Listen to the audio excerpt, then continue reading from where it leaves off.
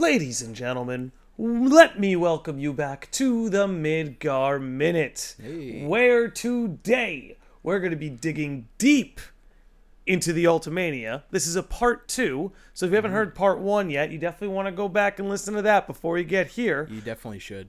Regardless, if you listen to any episode of ours, I feel like you should listen to that last one, especially. It was a good one. It was a good one. But while you're chiming in, allow me to introduce my amazing co-host, Chris. Chris, what's up, man?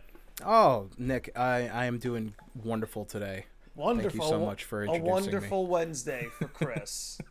Amazing. Well, what else is amazing? The Mosey Gang. Oh, they're even more amazing. Way more amazing than you are. These are the kind, generous, and attractive people who kindly donate as little as $1 a month. They hang out in our private Discord. We talk some shit. We talk some theories. We have a good time. But a huge shout out to you guys. You know you never need to do that. But again, huge thank you to Scott, Kyle, AJ, Danny, Kevin, Jillian, Brianne, Matt, Sam, Charlotte, Cameron, Garrett, Dan M, Ryan, and Petros. And if you, dearest listener, would like to join the Mosey Gang, just look for the link in our episode description or social media bios. Throw us as little as $1 a month, and your ass is in there. But we're really just happy to have you here. We know we say it every week. We're going to say it every week. Thank you for tuning in. And now, what do you say we get into it, Chris? Let's let us get into it. Do you want to get into it? Do you want me to get in on us? I've been yapping for about 90 seconds straight, so if you want to take the reins, let me get some water. I'm in. Sure. Well, if for people who didn't listen to the last episode, we are going through the Ultimania, and our good old friend Audrey on Twitter, who did the translations for the previous Ultimania, that we did an episode on previously. If you want to also listen to that one as well, she is at Itaikimochi on Twitter. And she does a bunch of other stuff as well. But give her a shout out. I mean, we're not personal friends with her, but she's a good member of the community. And we're gonna start off here with a snippet of Rufus, our good old pal Rufus Shinra, who big boy Rufus is definitely going to become a bigger player, obviously, as the story progresses here. But a nice little thing here about like what Rufus was, why Rufus came to the Shinra Tower. And again, as we kind of described in the last episode, is that a lot of these little snippets that got translated aren't necessarily save for some that kind of may lead to something huge. They're rather innocuous, right? Where things where you're like, oh well, yeah, but like they kind of give a little bit more definition to certain scenes, right? Right. And this one is like something that I didn't particularly think about, of like him not necessarily I'm like thinking, oh, he's there, because shit's going on, right? Right. But there was an interview here with Toriyama, and the question was, what exactly was Rufus's goal when he stepped out on the helicopter and onto the landing at the top of the Shinra building? And Toriyama responds with, on the surface level, Rufus arrived at the Shinra building after hearing that Avalanche had plans to attack within the area. So he hurried over to the headquarters. Due to the good timing of his arrival, instead of being worried about his father, President Shinra himself, he instead assumed there might be some unfortunate events that will befall him. Perhaps he was prepared to take control should unforeseen circumstances arise where he would have to bargain with others behind the scenes. Which is very interesting, considering a lot of what we've been talking about, and kind of with intermission and stuff that and we're going to cover Before Crisis sometime in the near future. And I know that Rufus kind of takes point in there, but we've posited before that Rufus might be working with Avalanche behind the scenes, and I think him even phrasing it like behind the scenes makes me think, so maybe that's giving things a little bit away there. Let me punch him with one thing, because Audrey does correct herself and says that she mistranslated one word. And it's not that he was worried about what unfortunate events might befall him, but he guessed what kind of unfortunate events might befall him. Okay, because she had I was reading the correct translation one on the bottom. Gotcha. And I don't know. Yeah, I think but there was a thing in the original where it's like it was more implying that he was worried about what was going to happen to his father, but it wasn't. He was more worried that he was going to have to do something instead of him worrying about his father. I think that was the initial translation was more implying that he was worried about President Shinra and can I tell you what my wild guess would be? My pie in the sky guess here would be sure that this wasn't necessarily about President Shinra, but it's like if he knew President Shinra was going to die or that something might happen to him, he would want to be there for when it was time for someone else to take the reins. You know, right. God forbid Rufus didn't show up for a couple days, like would Heidegger or Scarlet just like stepped in? Probably. And been like, hey, I'm running this bitch now? Heidegger would absolutely probably do that because Heidegger 100%. was... And like there already is that implied little, if not a rivalry, at least disordinance between Rufus and Heidegger. Like Heidegger's not happy taking orders from him. Yeah, and I still love that little scene with the two of them where he says to Rufus, "Oh, Mr. Vice President," and he doesn't respond to him, and then Sung comes in and is like, "Ah, Mr. President." And he's like, "Yes, that is me." He's like, that much better. Much better.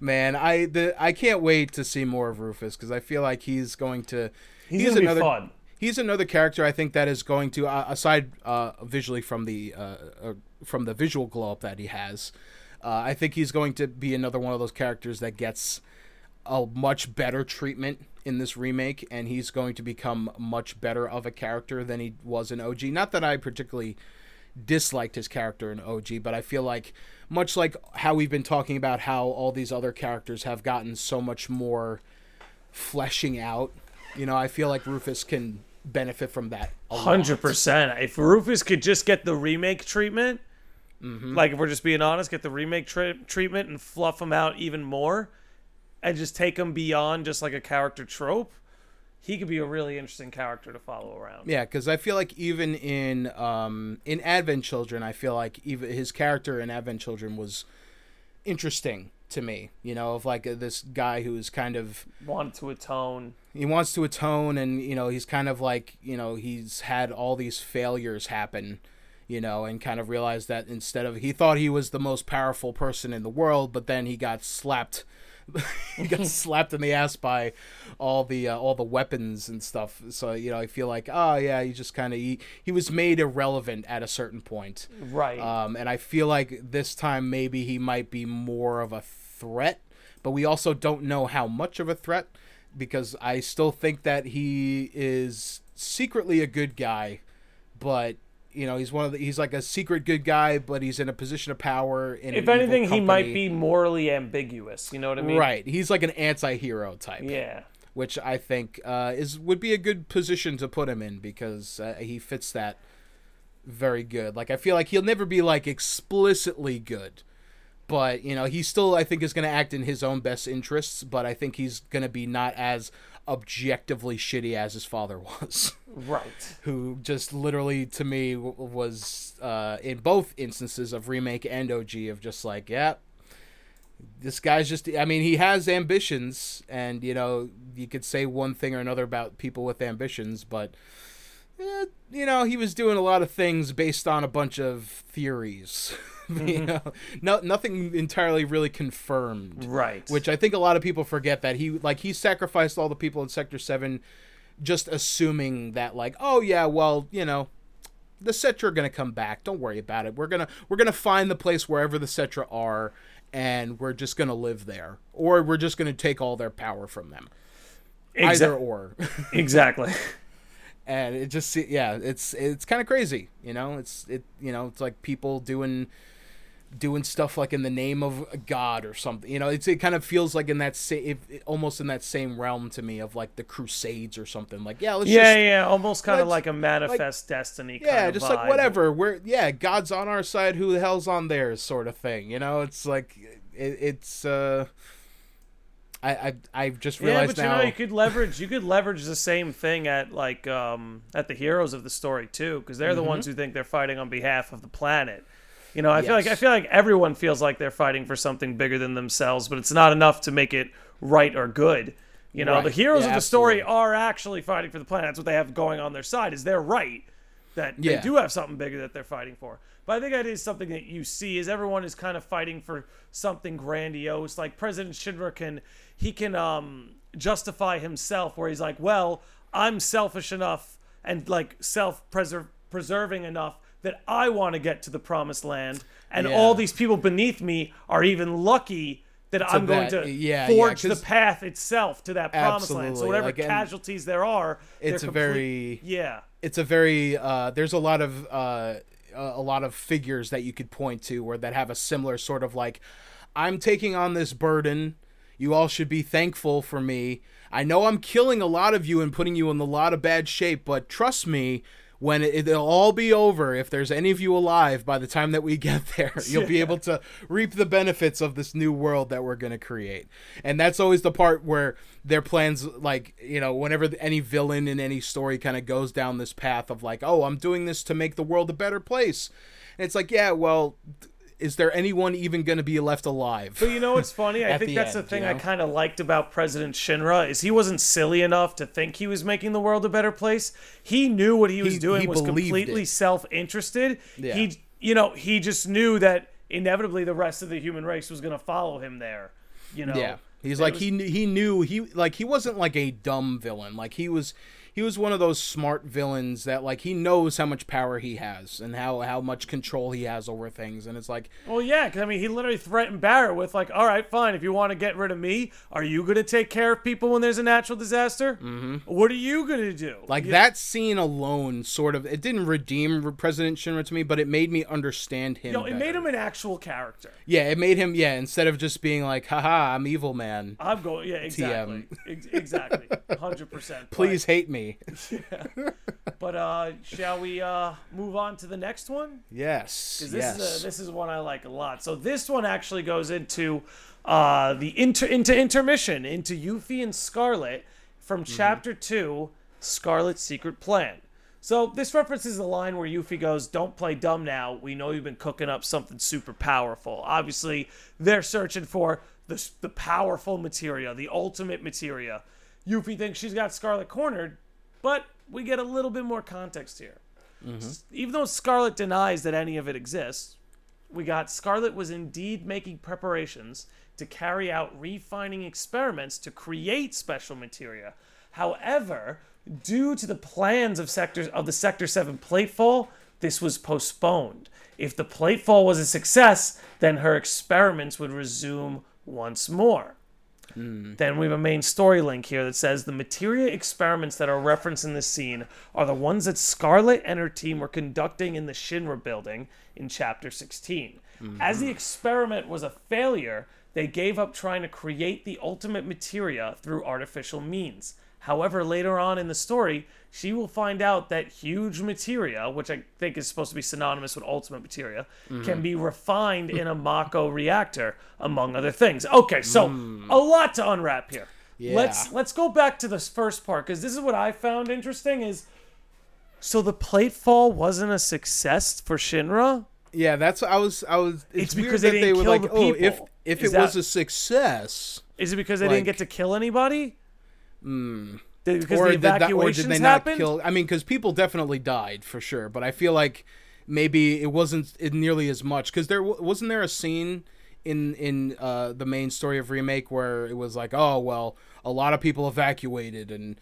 You know, there were supposed to be more people because I mean, in OG, it was like literally everybody on the plate and below the plate just died. Yeah, just that was flat it. End out of just story. died. End of and there story. wasn't anybody left. There weren't any survivors to be like, hey, Shinra did this really fucked up thing. Which, you know, I never really kind of thought about like, yeah, this might posit an interesting dynamic for the rest of Midgar because I feel like now that there are people there to be like, hey, Shinra, I mean, obviously there's going to be a large contingent of people like, oh, this is Avalanche's fault. But I feel like there's also another group of people that will also, that they know that Shinra was causing shit, and they're the ones that did it. And there's even, it's funny that this this stuff also comes up. The plate fall does come up in another thing that we're going to talk about, which frames it in even a stranger sense than it already kind of is in this one. Mm-hmm. But I am curious about. Man, it's weird that what would be a failure? Like, kind of like you're saying, like, what would be a failure of this? It has to be like, if it kill enough people, because the plate fell. Yeah, like that, like how, yeah, like if the plate fall was a success, then her experiments would resume once more. Which, yeah, unless they mean like that the plate didn't come down at all, would that be the failure? I guess, or like, because I guess the plan to, take down the plate was followed through, like it did happen. Yeah, but I mean, President Shinra was smiling as he stood over the whole thing. Yeah, you know what I'm saying? Yeah, like, I guess they're what they wanted to do was kill more people. Yeah, because I mean, I'm guessing. Well, we already kind of know. It's like they want to. Oh shit. Maybe would this possibly tie into our previous theory that we had at the end of the last episode? The summoning of Omega. Does President Shinra know? Here's the thing. Wait, he would know, wouldn't he? He would, but I think the thing that immediately pops into my head with that is Aerith saying that like Shinra's not the real threat. Yeah. So that can't necessarily be Shinra's objective. I think Shinra's objective is the Promised Land. I don't think they're trying to summon Omega, because that would just defeat like the whole. Yeah, I guess. You know what I mean? Yeah, I mean, because I'm thinking like, because they're trying to kill a lot of people, but obviously, I think that's more to like, we get more people into the live stream. Maybe they were trying to stomp out more of Avalanche or something. Because I could see President Shinra maybe using his knowledge of Omega maybe to like, we're going to tap into whatever. Or maybe it could be something like, we could use Omega and it'll listen to what we want it to do. And it'll be like, take us to the Cetra. And then that never ever works. So it would probably not work out very well. But yeah, I'm trying. I think maybe my brain's going a little crazy just because now I'm like trying to look for ties anywhere else that might lead into the theory that we had last time. Yeah. But I think I don't know. I could see. I could see them knowing about it because that was the whole deal with Deep Ground when they introduced them in Dirge. They're like, only the top higher ups knew about it, and not even all of the top higher ups because Reeve didn't know about them really. But yeah, I'm curious. And then obviously, the huge material. I love the. No, I made a mistake before, so it isn't synonymous with Ultimate Materia. They are two different things. Okay, yeah, because I think, I just love that idea of huge materia. They're just like, there's just giant materia that they're obviously. Well, I feel what like they used to combat power Meteor in the original. Right, and I feel like that is obviously meant to be like, this is. They had that scene in remake original to be like, all right, they're working on that stuff, and that's like kind of obviously they one of the many moments throughout this game where they're planting those seeds, and I think obviously the most interesting thing about this one specifically is that it seems like maybe they. If her experiments were successful, would they have not dropped the plate? Is that what they're also implying with this? Is that if her experiments did work out, that maybe they wouldn't have to drop the plate? I don't. Or maybe maybe dropping the plate had to cut the line because Avalanche was stirring up a. Yeah, no, that actually kind of makes a little bit more sense. So it's like they originally had the plans, right? Mm-hmm. But because Avalanche started shutting down reactors, and seeing as a huge material can be refined in in Mako reactors, here's Avalanche shutting down these reactors. So they're going, all right, listen, we got to drop the plate on them. We got to beef up the live stream. This needs to cut the line because now they've showed up. Yeah, maybe. Yeah, this was maybe more of like, oh yeah, we'll do your little thing, we'll do your little experiment, Scarlet, and then it's like, oh wait, no, well, now all this other shit is happening, so now we gotta scrap that. Now we gotta kill all these people and blame it on Avalanche because they're becoming more of a problem. Yeah, I can see that. Yeah, that makes more sense. Mm-hmm. I think, but I think maybe it's just me maybe looking a little too much into this. This might be one of the more innocuous ones where it doesn't actually, maybe not actually. I mean, it's kind of hinting at future stuff, obviously, but. Well, I'll say that and here's a segue. The next one is definitely less innocuous and is pretty interesting, I think. Mm-hmm. Oh yes. And where we get, we're going back to that scene. That little flashback scene where we see Cloud walking through Nibelheim, and he's walking past Tifa, and Tifa's like, "Oh, you're not paying attention to me?" Yeah, it's when they're little kids. And the interesting part here is that this, at the very bottom of this thing, it says, "This is a memory that was altered unconsciously for an instant. The actual scene is that Tifa did not notice Cloud," which I think is very interesting. Because we already kind of know, and if you played OG, you already kind of know that Cloud is a, what is the word? An untrustable narrator. You know? Yes. Like unreliable narrator. Unreliable, yes. And we kind of, it's weird that like this, even a small account like this is like, altered. And it almost seems like weird.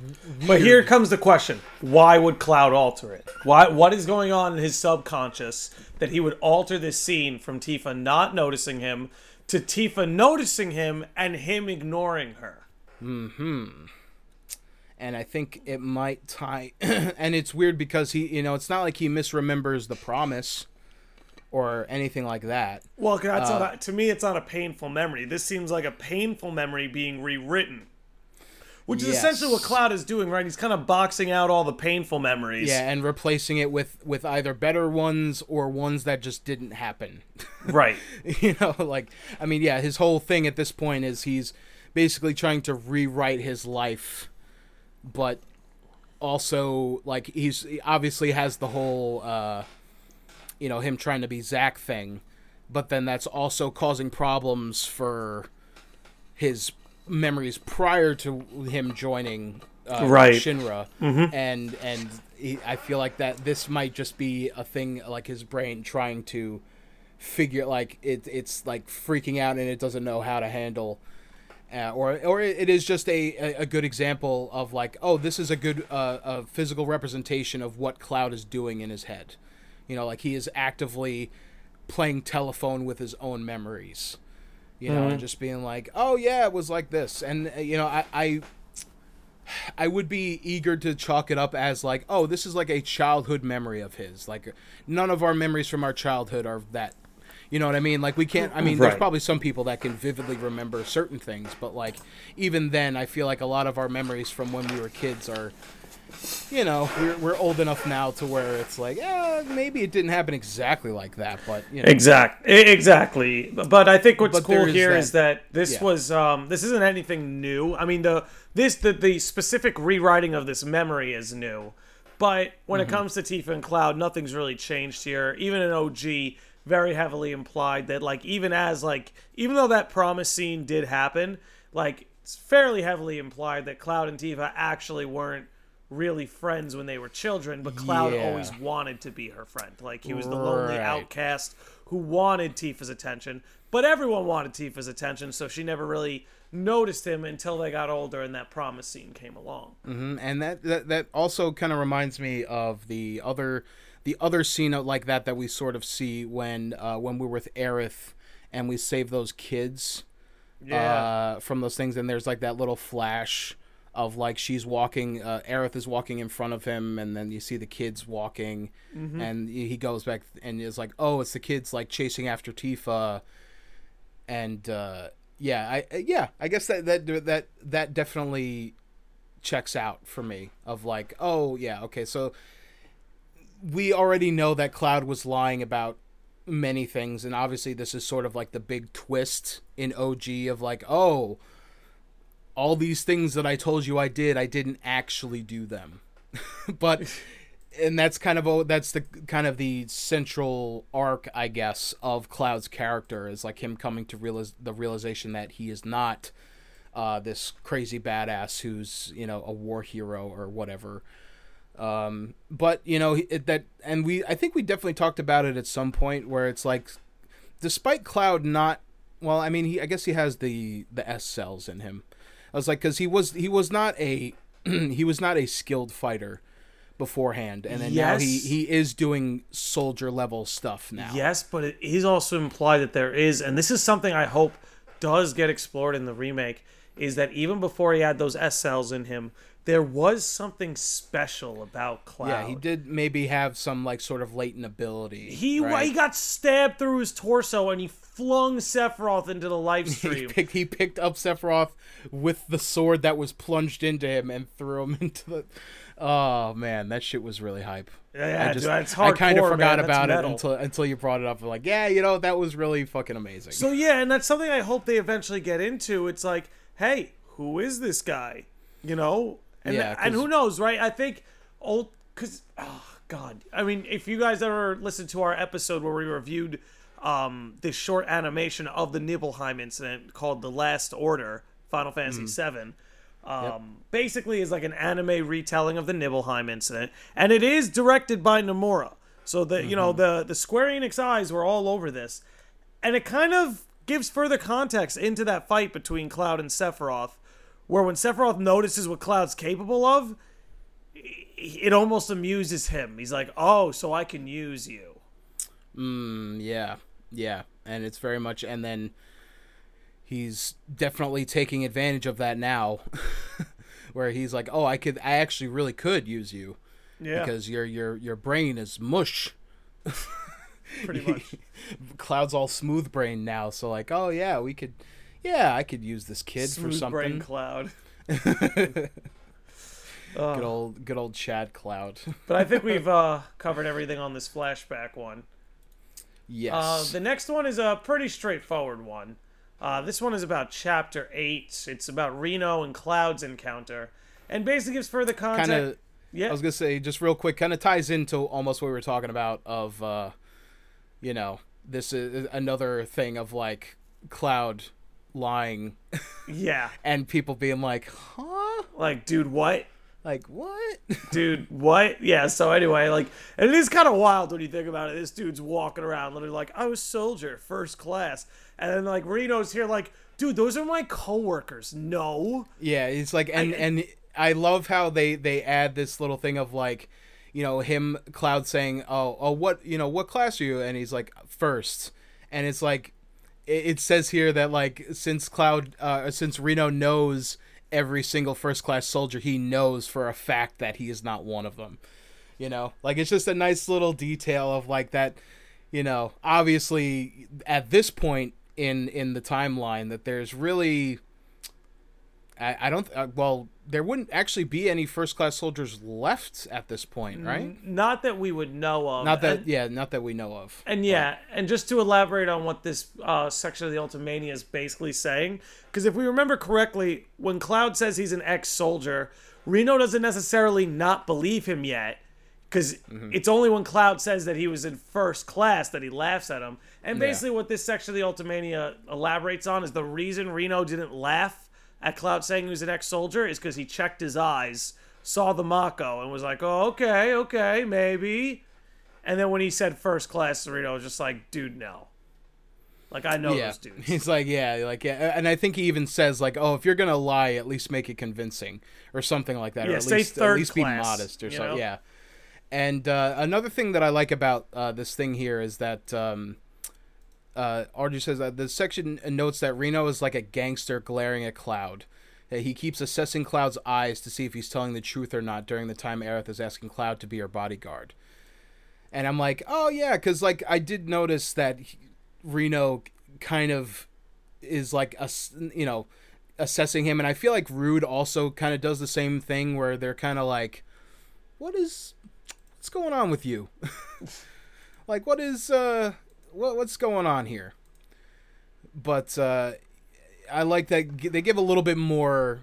I think we've definitely talked before about how Reno and Rude, I feel like, are going to get a lot more. Kind of like how we were hoping, saying, about, we hope Rufus and all these other characters get more exploration. I feel like Reno and Rude are absolutely going to get more as well. I mean, we've already seen it. Yeah, we've already seen plenty of it at this point, but I feel like there's more.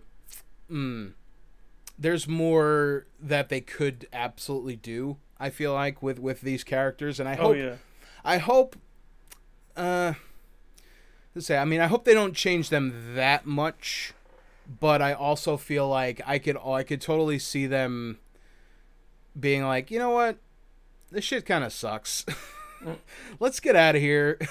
Let's, we'll go. We're not gonna do, because we don't really know at this point, because we know that Reno and Rude are kind of not down for the greater like Shinra, objective, all the stuff that they're trying to do. They just do what they want to do. They're just like, yeah, we're Turks, whatever, we don't care. And I would love to see them just be like, you know what, fuck this shit. We're out. Because I feel like Sung is the only guy that we don't really know for sure. Like, we know that he is loyal to Rufus, but I still go back to that scene of them in the Turks like meeting room or whatever, where they're trying to, or Sung is trying to justify the plate fall. Yeah. And they're like, yeah, I don't know. I don't think that works, bud.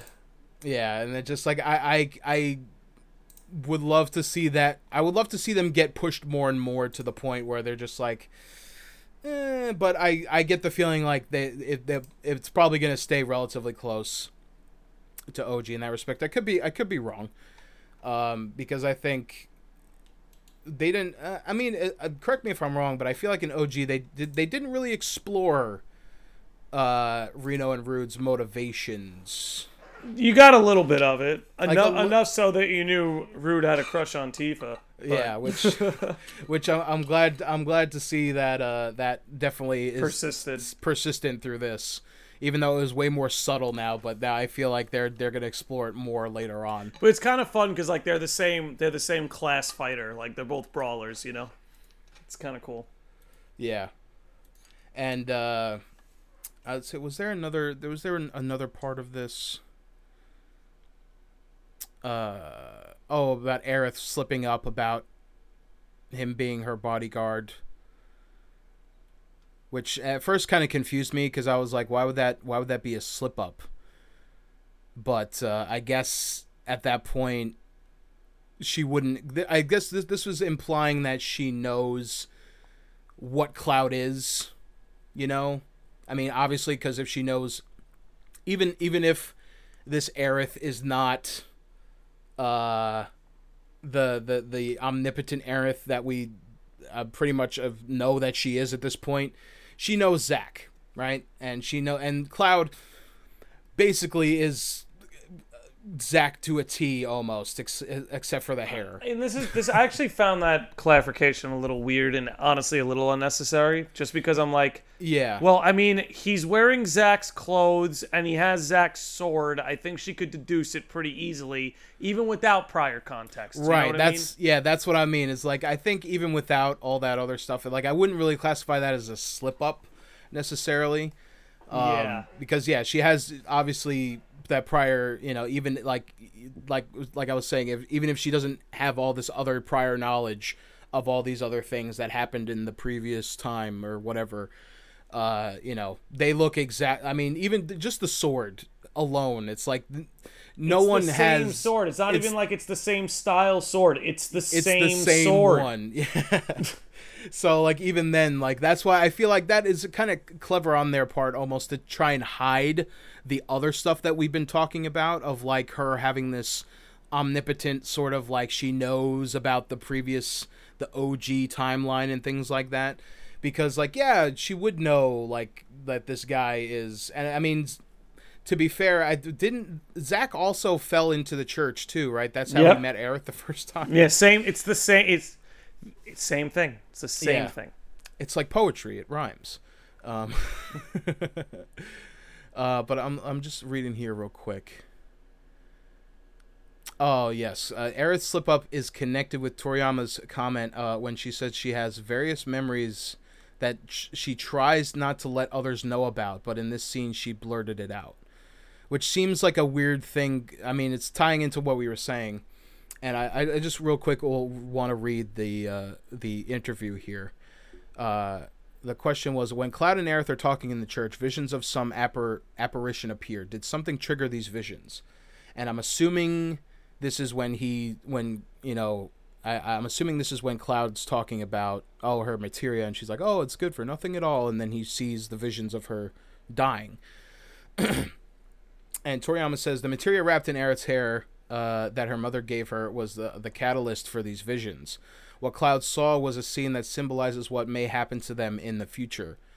And then another question is, when Aerith said to Cloud that he was a mercenary, it's written like it was a slip of the tongue. How does Aerith know that Cloud is a merc?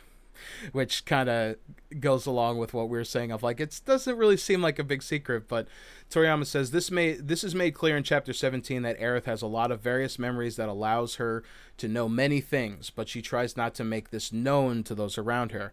However, one of the memories allowed her to know for some reason that Cloud was a merc, and she accidentally let that line slip. Some of the whispers in the story are trying to steal away the memories that Aerith has within her, which I feel like is a bigger is a bigger thing than all the other stuff that they were talking about. Yeah, the whispers are stripping her memories away. Yeah, and then and I think we talked about it before.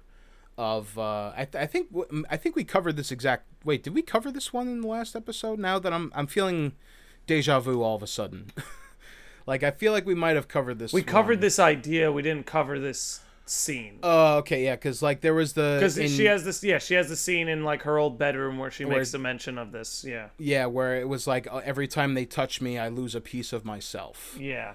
And I guess it was sort of kind of left up to interpretation what that meant. If that was more of every time the whispers come, they take something away from her, or but it's no, that's more that she has these memories in her head of OG. We're just gonna assume that that's what that is. Mm-hmm. And the whispers are trying to take that away because she's not supposed to know those things. Stop, Aerith, stop it. stop knowing the plot, god damn it. Yeah, so this is weird. I mean, the whole thing about her knowing. It's kind of funny because the whispers are doing the same thing to us. Yeah. In a way, the same thing's happening to us. Is we have these memories and we know how it's all gonna go, but suddenly there's this interference, and now those memories they're not prophetic anymore. I don't know. Random high thought. Yeah. No, I think I think that's that's definitely something it's really interesting, and I keep kind of coming back to the whispers. I feel I still feel like there's more to them for some reason, and I think that might just be my brain trying to overanalyze every little thing, but I feel like there's a bit more to them other than just and we don't really know because they didn't really explore the whispers. I mean, we know what they are, I guess, but we just don't know where did they come from, what how do they exist. And I feel like we're probably going to explore that maybe a little bit more in future parts, because by the time when we find out who they or what they are, it's all right, well, don't worry about that. Sephiroth absorbed them now. Don't worry about it. It doesn't matter anymore. Their fate. Yeah, that's all you need to know. And maybe that is all we need to know. But well, I mean, they did mention at the Crossroads that they are the people who are trapped, they're and that's why they're howling and stuff like that. You know what I mean?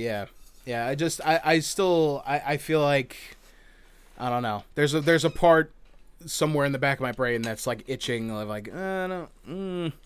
I feel there's something else there maybe that we just don't know yet. But again, that could just be. After the last episode, I feel like my brain has switched to a different mode. of like, oh, now I have to question literally every single thing that I know about this game, and be like, is this really everything there is about it? Is there more? Are they not telling us yet?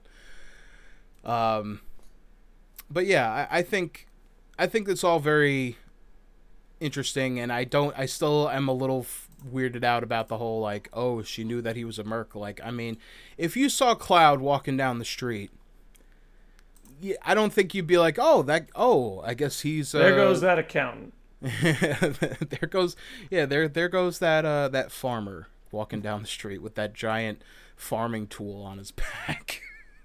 That giant hoe on his back. He doesn't need any John Deere tractors. He is the John Deere tractor.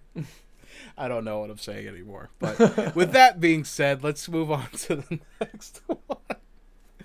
Which is kind of another sort of just a little kind of, I don't know, not a huge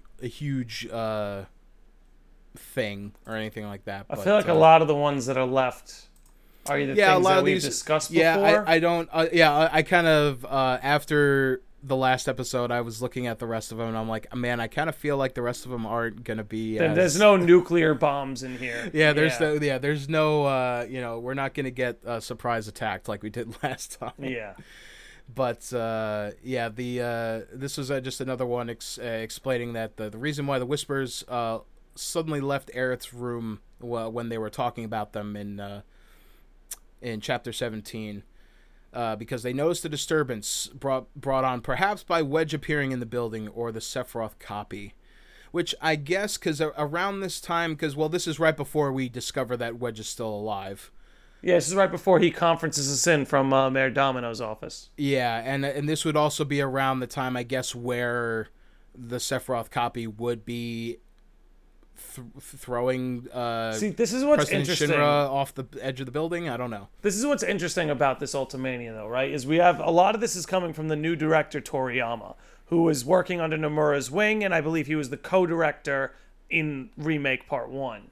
Mm-hmm. But it's almost like he's... there are many interpretations. Because you're seeing it right here. It's like, oh, could have been this, could have been that. I don't know how intentional that is, or if that's... hey, I'm not writing this thing. This is my understanding of it. I don't know. He's the director. At the end of the day, I'm confident he's going to do great. Don't get me wrong. Mm-hmm. But it seems like a lot of his answers can be, if not wishy-washy, like almost up to you. Yeah, and I wonder how much of that is, well, they don't want to give too much away for future stuff, right? Yeah, or exactly. Or that's that they're what I'm just saying. like, Because I don't here, know. You're seeing brought on by perhaps Wedge or the Sephiroth copy. So it's like, yeah, maybe there's something in there that they don't want to give away yet, so they want to leave that open. Yeah, because I am still thoroughly convinced that Wedge is alive. I mean, the fact that he was alive to this point was pretty significant, I think. I mean, it was kind of the first, not the first like big like, oh, this is different. But it was kind of like, oh, like, this is weird, right? Then I feel like Wedge being in the Shinra building and that even the scene where he supposedly dies, I feel weird about it. I still feel weird about it. Yeah, because you didn't see the body. We didn't actually see him die. It is just severely implied that he is dead. And I think, especially considering what happens in everything in the game after that, it's pretty like, hey, even if we did see somebody die, they're not entirely dead. So it's interesting that, like, and it's weird that they would pick, like, the Whispers would pick this moment now to be like, oh god, like they're not, and they weren't exactly interfering with Wedge either when he was transmitting to them. Mm-hmm. If anything, they were circling Aerith, and like I always thought it was brought on because Aerith was explaining part of what was going on with them, and they were like, hey, shut up, you know? Shut up, stop telling them the stuff, no! Yeah, I love imagining the Whispers just like, no, stop! I mean, I feel like that's what Don't tell them the secrets. And that's what's funny is I actually feel like that's what they are, dude. Like, Like the way she describes them at Destiny's Crossroads, like these are the people who have lived and died, who have returned. They're howling in pain. It's like, what's going on? You know, like they're just like, what? Stop! Just stop it.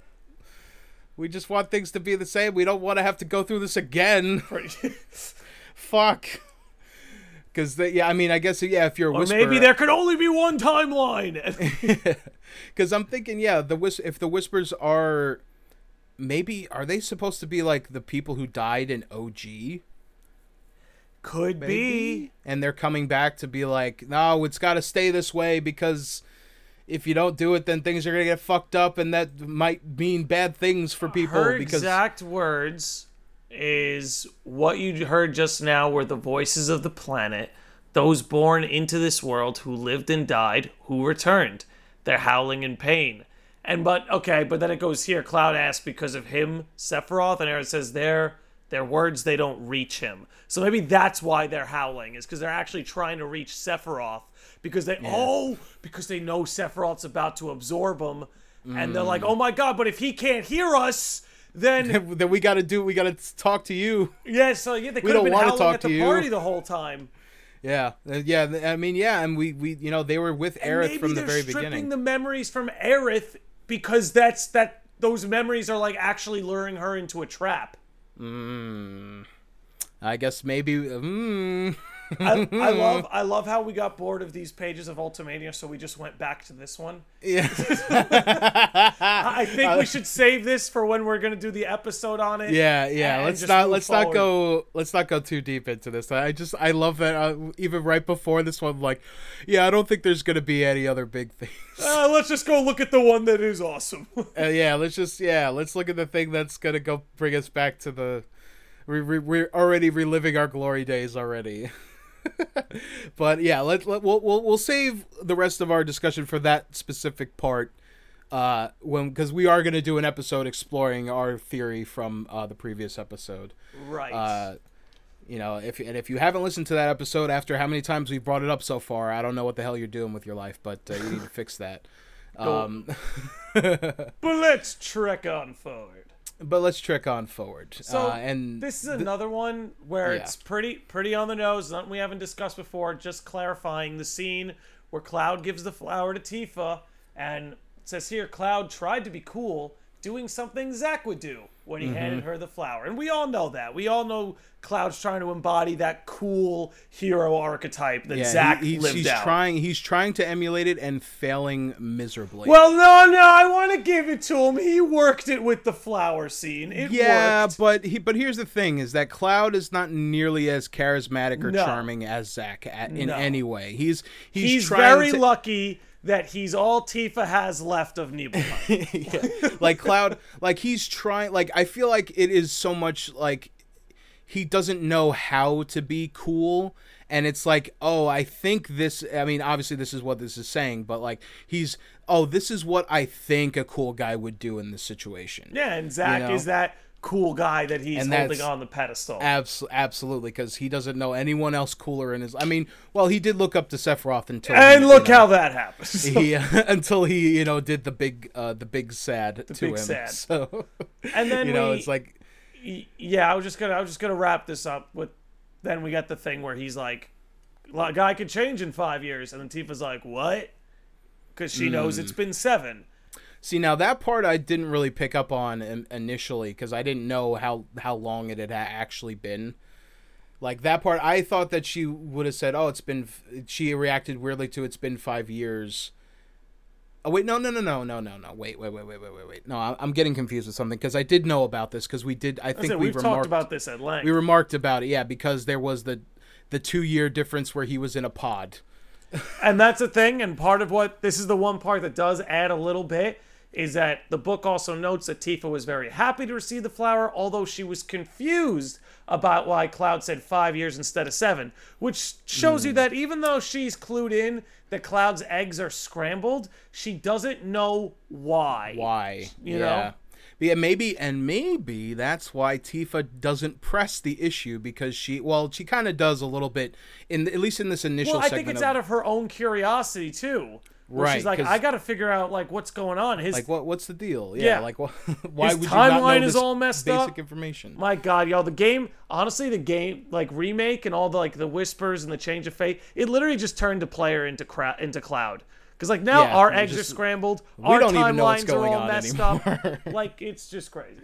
Yeah, and I like that. Yeah, this kind of again adds like that little bit of context of like maybe that's why Tifa doesn't push too much with Cloud. And I mean, Aerith doesn't know. She probably doesn't know about all the other stuff, but that is probably what makes her push Cloud a little bit more. Yeah. You know, and being like, "Oh, hey, do you have any war buddies?" Exactly. Like, "Oh, I knew a guy like you. What was his name?" His name was Cloud.exe has stopped working. Yeah, so I think it adds a little bit more because I feel like we talked about how like it's kind of weird how Tifa is kind of like nonplussed about a lot of things. Like you could tell she's obviously worried about him, but she doesn't seem like, you know, like it bothers her, but she doesn't push on it, you know?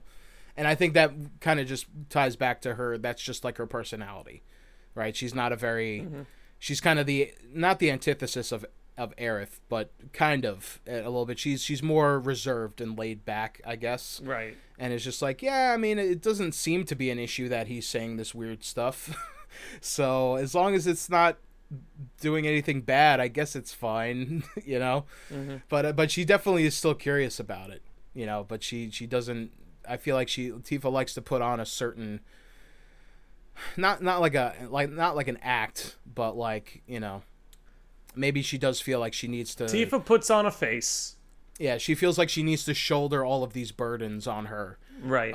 Because she, you know, obviously she feels bad about the Nibelheim stuff, and you know, eventually feels bad about Jessie and everyone else, and you know, feeling like this is her fault, and even though she really had nothing to do with, I mean, the Nibelheim incident, she didn't really do anything negative there. She was just giving them a tour.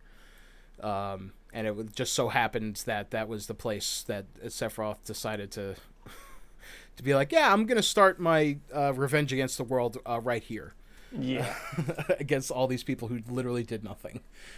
But yeah, I like any little fleshing out, like I've said many a time on this show. I love these little fleshing out moments of these characters just to give them a little bit more of a layer of complexity, you know? And, you know, speaking of the Nibelheim incident. Which, again, this next one is one that we've brought up many a time on the show. Yeah, where when we first run into Sephiroth in Chapter 2, and he says to Cloud, Cloud, run away, you have to leave, you have to live.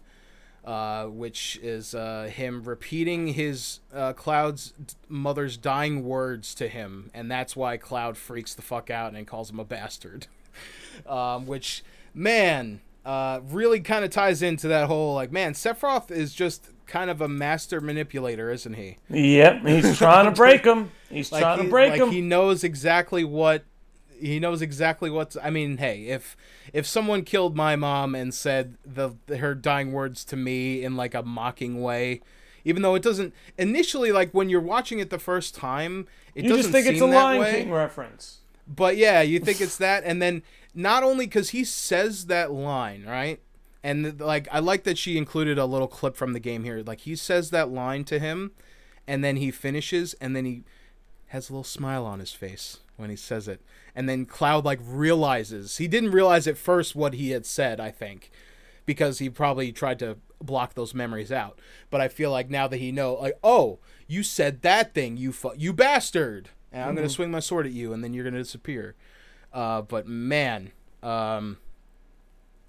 Sephiroth kind of this might be a new revelation. I don't know if we've ever noticed this before. Sephiroth, kind of a douchebag. You know, I know it's a hot take that no one else has ever had before. Completely original idea. Please do not steal. Sephiroth, kind of a dick. Especially this new meta Sephiroth, which I think I might call him from now on just to differentiate. Meta-Roth. Meta-Roth. Jesus.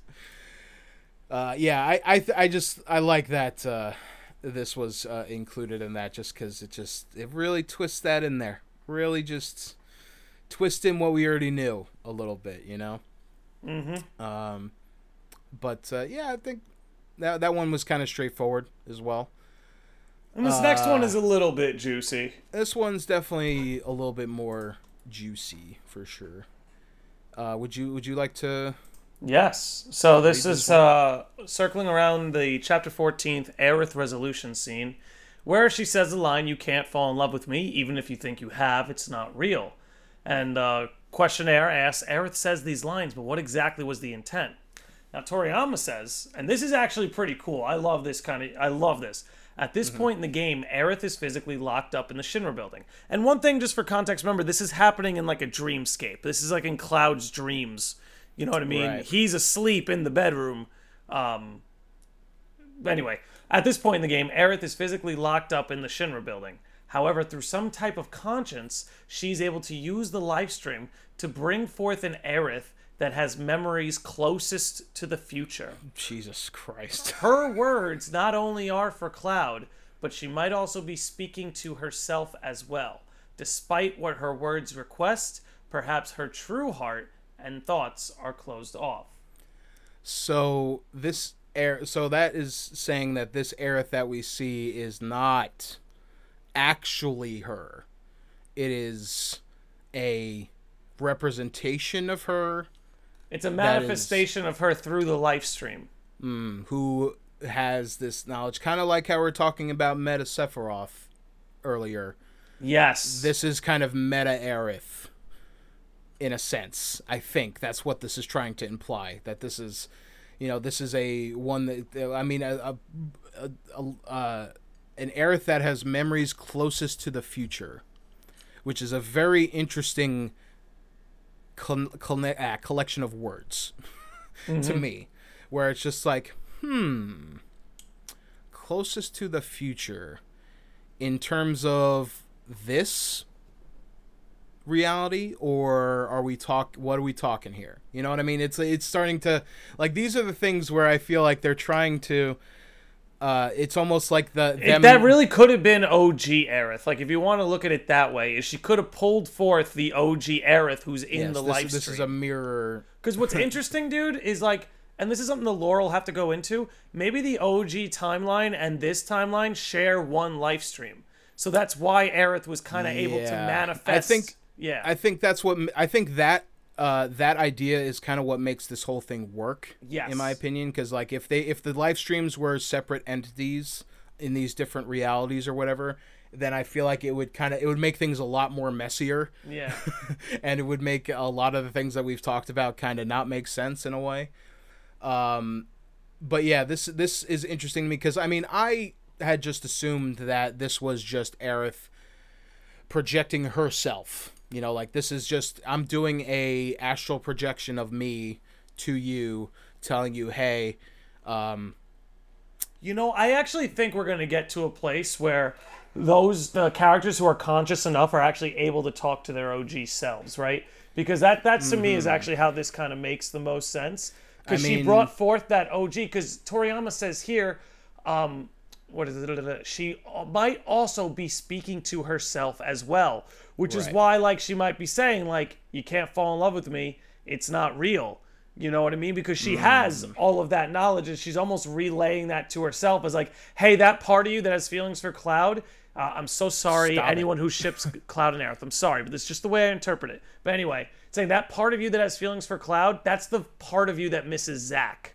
You know what I mean? And this Cloud that you love is not the real Cloud. It's a Cloud trying to be Zack. Yeah, it is kind of it's a tangled web. It's a mess, dude. It's the dollar store Zack, if you will. It's a mess. Now I feel like that's a diss to both of them, but you know what I'm saying. Yeah, and I was gonna say this could be further reinforced in the scene right before Cloud meets Aerith, where he sort of has this conversation with another Cloud. Which, who knows what that is? Hopefully we get some clarification on that. But Like, at the end of the day, that could be true. That could be the true Cloud inside of Cloud that knows everything that's going on. exactly. But at the end of the day, what's important to take from this is that Aerith, at the very least, seems to have this power of manifesting a version of herself from the future. Yeah, and I mean, It's there in plain English. Well, not plain English because it's translated, but you know what I mean. To what you said earlier about like a point where some characters might be able to converse with their OG selves, I almost like when you said that, I had a sort of flash of like when they're fighting, when we're fighting like the big boss Whisper, right? And we all see, we see Red 13 running with his cubs, right? Yes. And Red 13 knows what that is. Because they say, what the hell was that? And he's like, a vision of what's to come if we fail here today. So, and that kind of ties into what we were talking about, that piece that we talked about in the last episode, where Aerith touching Red was a passage of knowledge into him. Yes, 100%. So it's not that far of a leap to think that, oh, well, now Red 13 is on a similar playing field, I guess, in terms of knowledge as Aerith is. So he will now have this. But in the part that we read last time, it was kind of like there was so much information he didn't know how to parse all of it. But I feel like as time goes on, he is going to understand more. And when we go back to Cosmo Canyon and Bugenhagen, I think around that time is that will be the point, I think, when things are gonna start to maybe get a little bit more crazy, right? And I mean, we already kind of had the feeling that was going to happen anyway, because that is also kind of how it happened in OG. But with this extra layer of context, I feel like that's when the way that things are going to turn out from this point forward. I feel like that is also going to be the same point, right, where things are going to start making a bit more sense. Maybe not directly to us, the player, but maybe Red will glean some more things from that. Yes. Now that he has all this extra, context to all this crazy shit that's going on. But, there's a lot of stuff here that is, only serves to fuel the fire within me to keep living so that I can find out what the fuck is going on. With this fucking game. I don't know. Now there was something that I don't have it here for some reason. Are there any other ones for you? No, the last that's one? The last one for me. Yeah. So I kind of mentioned it earlier about the playfall. There was one. I don't know how I didn't send it. I don't know how I don't have it here and I didn't send it to you. But there was a snippet about Rude and Reno when the plate was falling, that Rude only initiated the plate fall because he was trying to save Reno's life, and that was the only way that he could. Reno had the trolley problem. I can save one person whom I love, or let thousands of innocents suffer. Yeah. Rude had he definitely had a trolley problem moment. And I just thought like it wasn't like a big thing or anything, but I thought it was just like, oh, like, I mean, I already know that they're bros, right? They're super tight. But like the fact, like, get you someone in your life that would literally kill get you thousands of people to save your life. Tifa should, why I don't think Cloud and Tifa should be together? Because I think Rude and Tifa should be together. Because Rude would commit genocide. I'm not a bad guy. But sometimes I have to do bad things, especially for the people I love. And then I'm sure people who knew that information would be like, oh, well, I guess that means Reno and Rude have to get together now. And I'm like, oh, that's maybe that's. Look, they're kind of there already, I guess. They're homies. Look. They bicker like a married couple already. They bicker like a married couple. Look, I'm not saying that Rude and Reno wouldn't be a cute couple. I'm not. But, man, it's kind of hard to just, like, have one dude friend and everyone not think you're gay. Like, I feel like you need at least two dude friends. And because Rude and Reno were not vibing with Sung, they're just like, I get it. Man. Maybe we should go hang out with Tifa instead. They're having fun down there.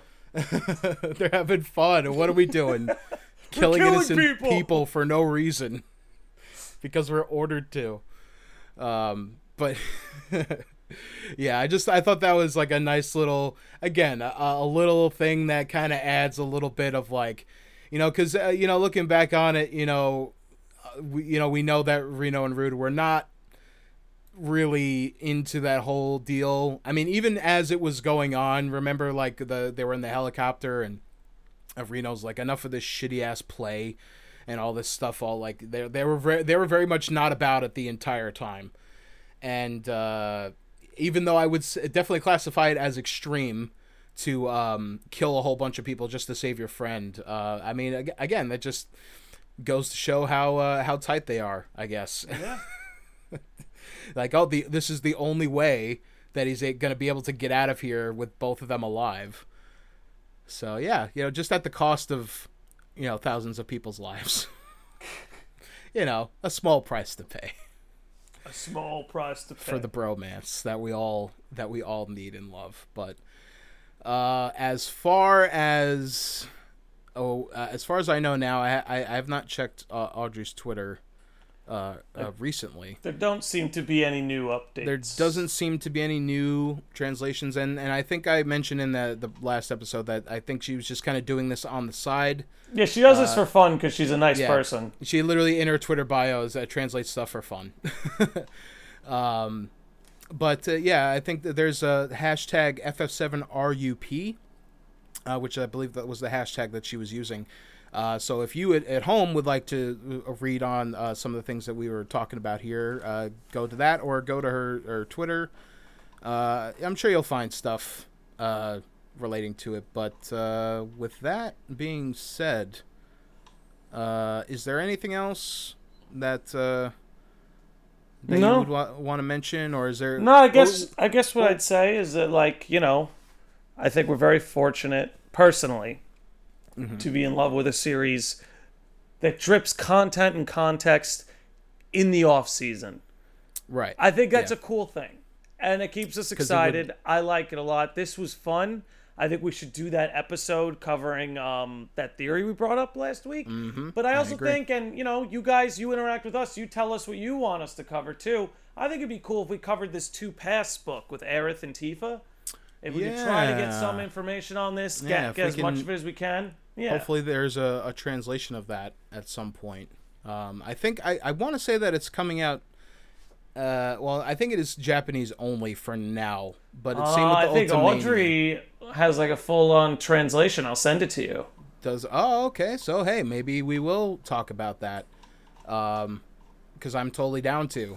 Yeah. I absolutely am. I think, all this stuff has been really good. I mean, some of the stuff was, kind of more straightforward and innocuous. But, I think even the stuff that was that didn't really give us, the big, fucking mind-melting stuff that happened last time. I feel like I do appreciate all this stuff and the fact that they're able to still do all this stuff without really giving the whole thing away just yet. Right. Because it almost, at a certain point, it kind of might work to their detriment. Because if there's only so much that they can talk about, then it's just like, I don't know, just wait for the trailer, I guess. Just wait for it, yep. And, they kind of figured it out that way. But I like I've said before, all this does is just it strengthens my resolve to see this thing through. It's very rare. It's very rare these days that there's a thing that keeps, like, every little thing about it just like resets the counter for me of like, mm-hmm. oh yeah, just like, oh, this is great. Or even if there's even a day that goes by when I don't think, like, I'm not thinking about Final Fantasy VII every minute of every day, But so when I'm reminded of like, oh yeah, this is really great and awesome, because I'm unfortunately used to a lot of things being mishandled and sort of kind of treated with fumbled, not care, Yeah. So it's nice to see something that I care about also being treated and made by people who also give a fuck about it. And want to do a great job and make a new thing, while also trying to preserve as much of what made the original thing special. Exactly. Which is it's a tough task to partake on. I do not envy these guys for having to ride that balance. Nor do I. But I think, with that, we want to talk about, we have a thing coming? Yes, yeah. So if you've made it this far, you've proven that you could deal with us in large doses. So I feel like it's appropriate to bring it up at the end as opposed to beginning. But this Friday, at about approximately 6 p.m. Eastern Standard Time, might be a little before, might be a little bit after, I'm going to be streaming Final Fantasy XIV on the Landy Lodge channel, twitch.tv, _Landy_Lodge. Chris, yourself, Jill, and maybe even some other Mosey Gang members will be joining us for that, which will be a really good time. Yeah, and I'm assuming it's going to be you playing, and I'm going to be sitting there and being the peanut gallery. Dude, we'll be chat. Dude, honestly, nothing would make me happier than me ripping that game, and we can just talk about Final Fantasy VII like we do here. Yeah, and we'll do a little cross promotion thing here. 100%. So that is going to be on the 27th for people. That's probably meaning tomorrow when this episode. Tomorrow night at around 6 o'clock. And then if if just in case you don't want to miss it or whatever, you can follow Mr. Landy on Instagram, because you're very good about letting people know when you're doing stuff, unlike myself. So or if I think we'll also try to maybe we'll put something up on like the Midgar Minute Instagram like story or something, just to let people know or something. We'll let funnel people in that way or something. But if that interests you, if you want to come hang out with us, or you want to, if you want to contribute, and be part of the Mosey Gang, you can come in. You can join in on the fun with us, or you can just hang out on stream, whatever you want, or don't. You could just disregard all this if you want, or don't. I mean, honestly, I'm floored. I'm floored you make it this far into the episode. So if you're already making, we're running longer usually than we usually go. So if you made it this far, you're a real OG. You're a real OG. And with that said, what do you say we put a bow on this? Yeah, absolutely. Alrighty. Why don't you do the honors? I was gonna say I'll do it this time. 3, 2, 1.